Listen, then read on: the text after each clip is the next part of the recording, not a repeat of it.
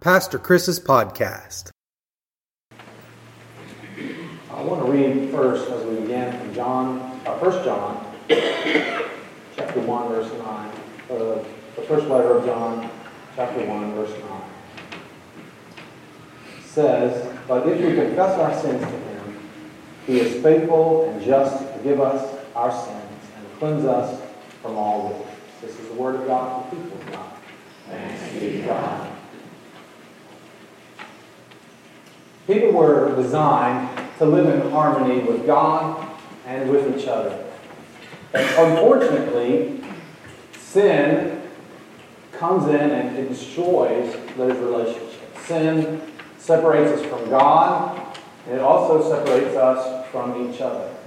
Sin tears our world apart. We talked about how that happens sometimes in nature and in sickness, how it affects us. Not because of a person necessarily sinned and did something wrong and they're being punished because of it, but simply because the world that we live in is not as it should be. And some of the illnesses and things that we experience in this world are just are part of living in a fallen world that's been corrupted by sin. Sin corrupts everything, from the relationships that we are involved in to the very nature of the world around us. The glorious good news, though, of Jesus Christ is that the blood that He shed on the cross is atoning for our sin and begins to help us find healing from it. We can be forgiven and we can be reconciled with God through Jesus Christ. And as 1 John says, if we confess our sins to Jesus, He is faithful and just to forgive us our sins and cleanse us of all unrighteousness. So as I was asking for questions that you would like me to address, several came in, and a couple of them that came in were about forgiveness. And so I want to address those questions today. The first question that I want to look at is this. If you are asking for forgiveness, can you only go to God? Or do you need to go to the other person and say out loud what the sin is? So the way I interpreted this is that suppose you have offended someone, you have done something to hurt someone, you've sinned against them, whether they know about it or not, do you need to go to them and ask for forgiveness? Or can you just go to God and say, God, forgive me for what I've done? And that's a great question. We know from Scripture that God is merciful, that God is quick to forgive. We know that Jesus' death on the cross assures us of our forgiveness by God. But what about people? What if you've done something wrong to a person? Will they forgive you too? And should you seek to be forgiven by people when you've offended them? You know, many people would just prefer to go to God and say, I have sinned, Lord, against this person. I have done something wrong against them. Will you forgive me of it? We would prefer to go to God because maybe we know that God is merciful and He has promised that He would forgive us and He will forgive us. And a lot of times we might not want to go to that person because you don't want to go face to face with somebody and ask for their forgiveness. That's difficult and it's awkward and it can be painful. I want to start to answer this question with a parable. It's not a parable that Jesus told. This is the parable of Chris. So it will pale in comparison to what Jesus taught in the Scriptures in His parables, but perhaps it will speak to this occasion. Suppose you visit your friend and you're over at his house and you're done, you say your goodbyes and you're on your way out, go back to your house, and suppose you're backing out of his driveway and you accidentally run over his mailbox on the way out. Has anybody ever done that before? Okay, so this is a common thing. You didn't mean to do it. It was an accident. But the fact is, your friend's mailbox is ruined. And it's your fault. What should you do? Next slide. Should you feel guilty about it and beat yourself up for the rest of your life? Should you ask God to forgive you and then forget about it? And if your friend ever asks you about it, just say, oh yeah, I ran over your mailbox, but it's okay. God forgave me. Or should you see Make a donation to your church for the amount that it would have cost to fix your friend's mailbox. Or should you D, go to your friend and apologize and pay to have a new mailbox put in? Which would you do? Which should you do? I think D is the obvious answer, right? Don't tell anybody. You know, nowadays they've got those cameras on the front of their house, so they're going to know you did it anyway, right? Now, I know that this is a simple situation, and I know that issues about forgiveness oftentimes are a lot more complex than that. And, we could preach a whole message series on forgiveness and all the concepts around it. Maybe I'll do that coming up in the next few months. But here's what Jesus said, Matthew chapter 5, verse 23 and 24.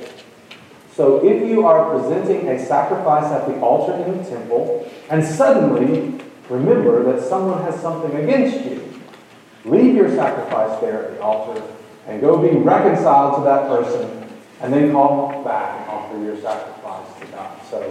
So y'all wait. If anybody jumps up right now and runs out the door, you know that they got somebody out there that they need to go ask for forgiveness, right? And I'm just kidding. You get the point.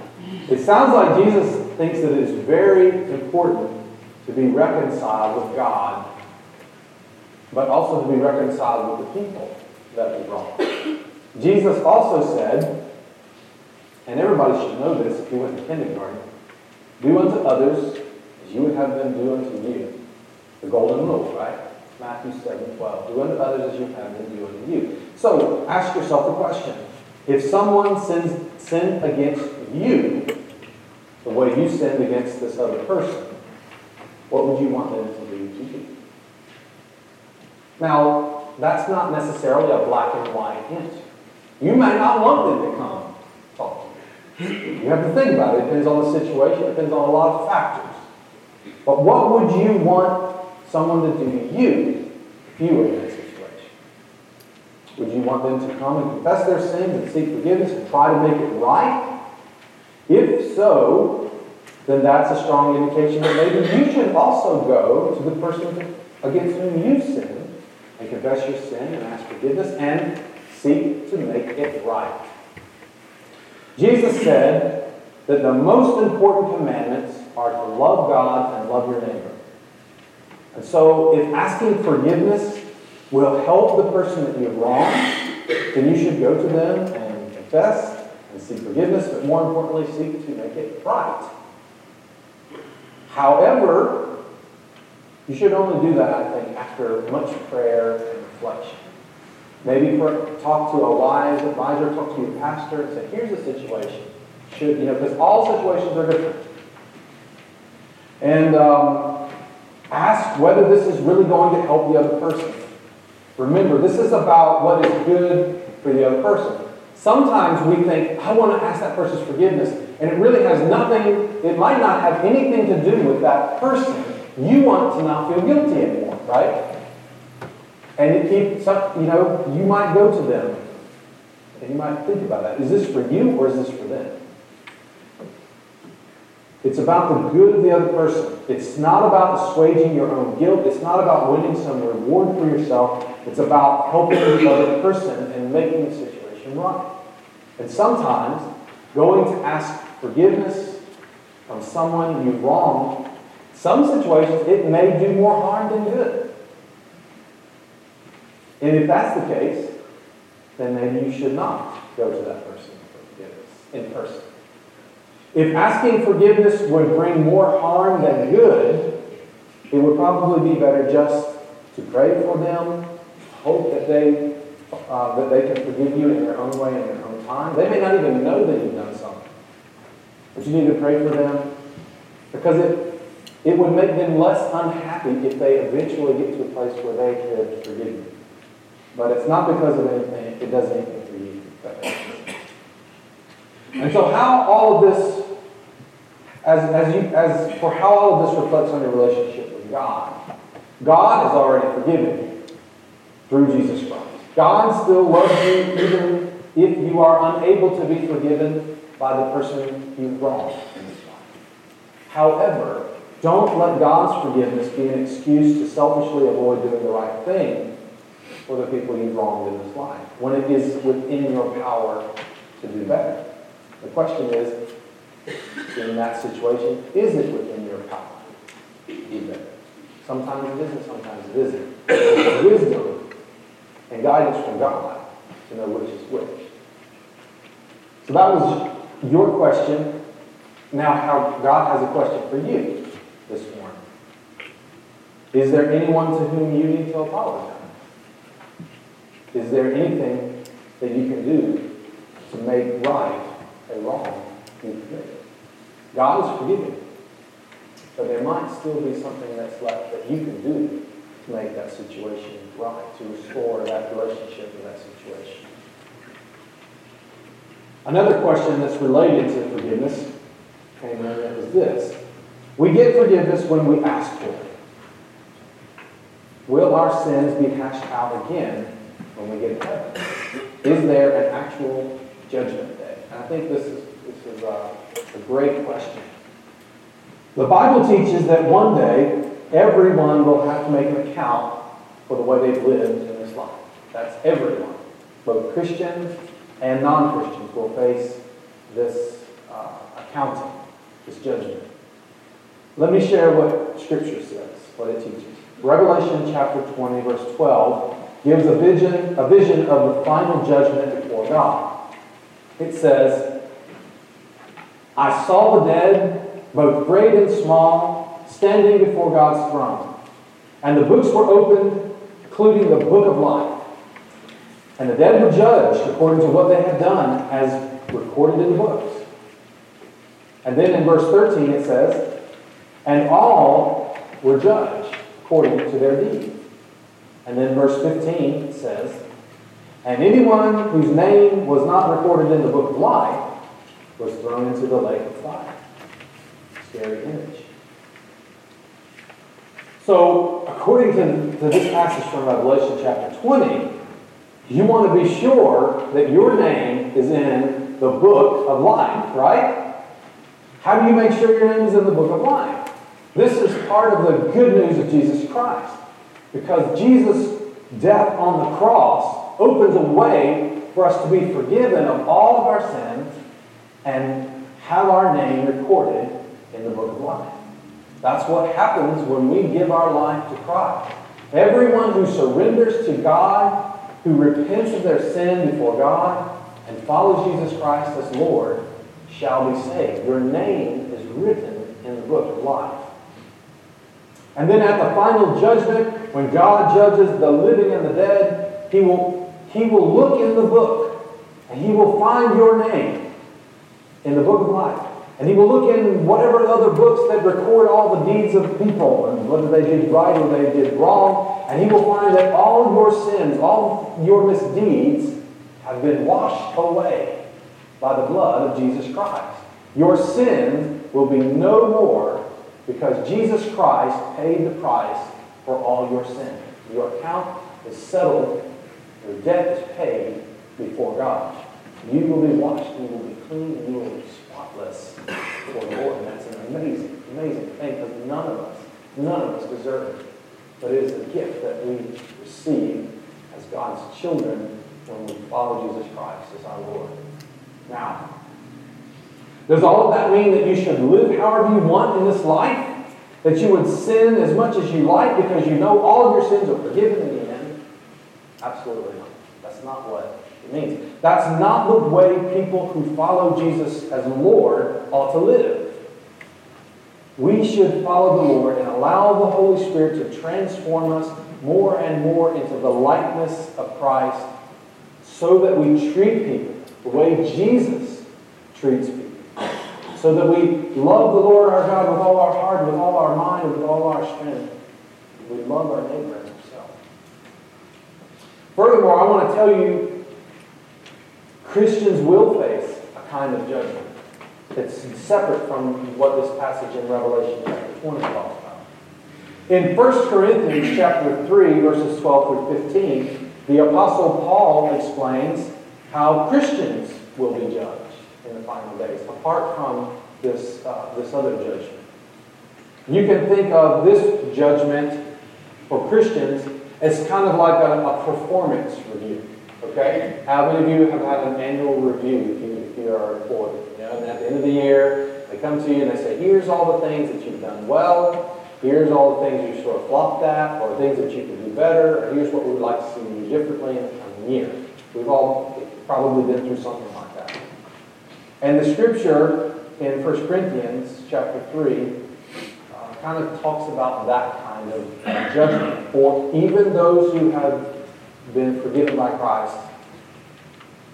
We will be evaluated for the work that we have done for God's kingdom in this life. And this will help determine how we are rewarded in eternity. Any work that the Christian does that is frivolous, that is useless, the scripture uses the image of being burned up. It's as if you pass through a furnace, and any of those things that you had done in your life that were just stupid or just useless or not good or not even, maybe they weren't bad, they were just wasteful, it would be burned up like straw or wood in fire. And then it says, those deeds that were pure and worthwhile, whether they were completely worthwhile or whether there was just a little bit of worthwhileness inside of a bunch of uselessness, as it passes through the fire, it will be like gold or silver or precious stone. So you can imagine this image of, you know, when you I've never done this. I've never found a nugget of gold. Have you? But apparently, a lot of times it's not pure. It's all kind of mixed up with rock and other things. And then in order to purify the gold, they put it in a refining fire. And it will melt away all the gold and collect all the gold separately. And then all of the useless material is destroyed and discarded. So you can think of your life and the judgment before God, and you pass through this fire, and all of those things that you had done that were useless, burned up and gone. And those things that were worthwhile that you've done, or even if they were partly worthwhile, they come through to the other side. And I pray that when I go through that judgment, more of my life, more of the things that I've done in this earth will be considered useful to the Lord. Not for my own sake. I want to be a useful servant. I want to have done things that the Lord is happy about and that made a difference. And I want to spend the majority of my life doing useful, helpful things and not useless things that will be God.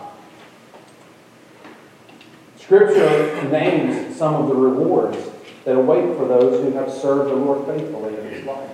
That might be determined as we go through that evaluation with the Lord. It talks about, it kind of uses the image of a crown that you see. There's the soul winner's crown given to people for leading people to Christ. Who have you led to Christ? Do you see the crown for that? There's the victor's crown for those who have persevered and refused to give up during persecution. Have you ever been persecuted for your faith?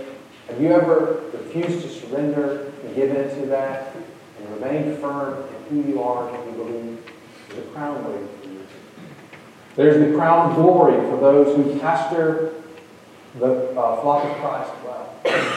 There's the crown of life for martyrs who have been killed for their faith. There's the crown of righteousness for looking with anticipation for the second coming of Christ.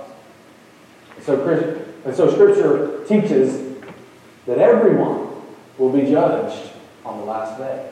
Those who rejected Christ will go to eternal punishment. Those who follow Christ as Lord will enter into eternal life with Jesus, where there will be no more suffering or pain or sorrow or death. And Christians will be rewarded for those deeds that were faithful and good in this life. That's what Scripture teaches. Now, God has a question for you to reflect on this morning. Is your name written in the book of life? Do you know that? In other words, have you surrendered to God? Have you repented of your sin? Have you chosen to follow Jesus as your Lord? How will things and here's another one. How will the things you do in this life be judged by the Lord on the last day? Will they be found to be useless hay burned up in fire? Or will the Lord find gold and silver in you because you have been faithful in this life? You have worked hard to show the love of Christ to everyone around you, and you have sought to the best of your ability to lead people to Christ, to do what is good for the kingdom of God.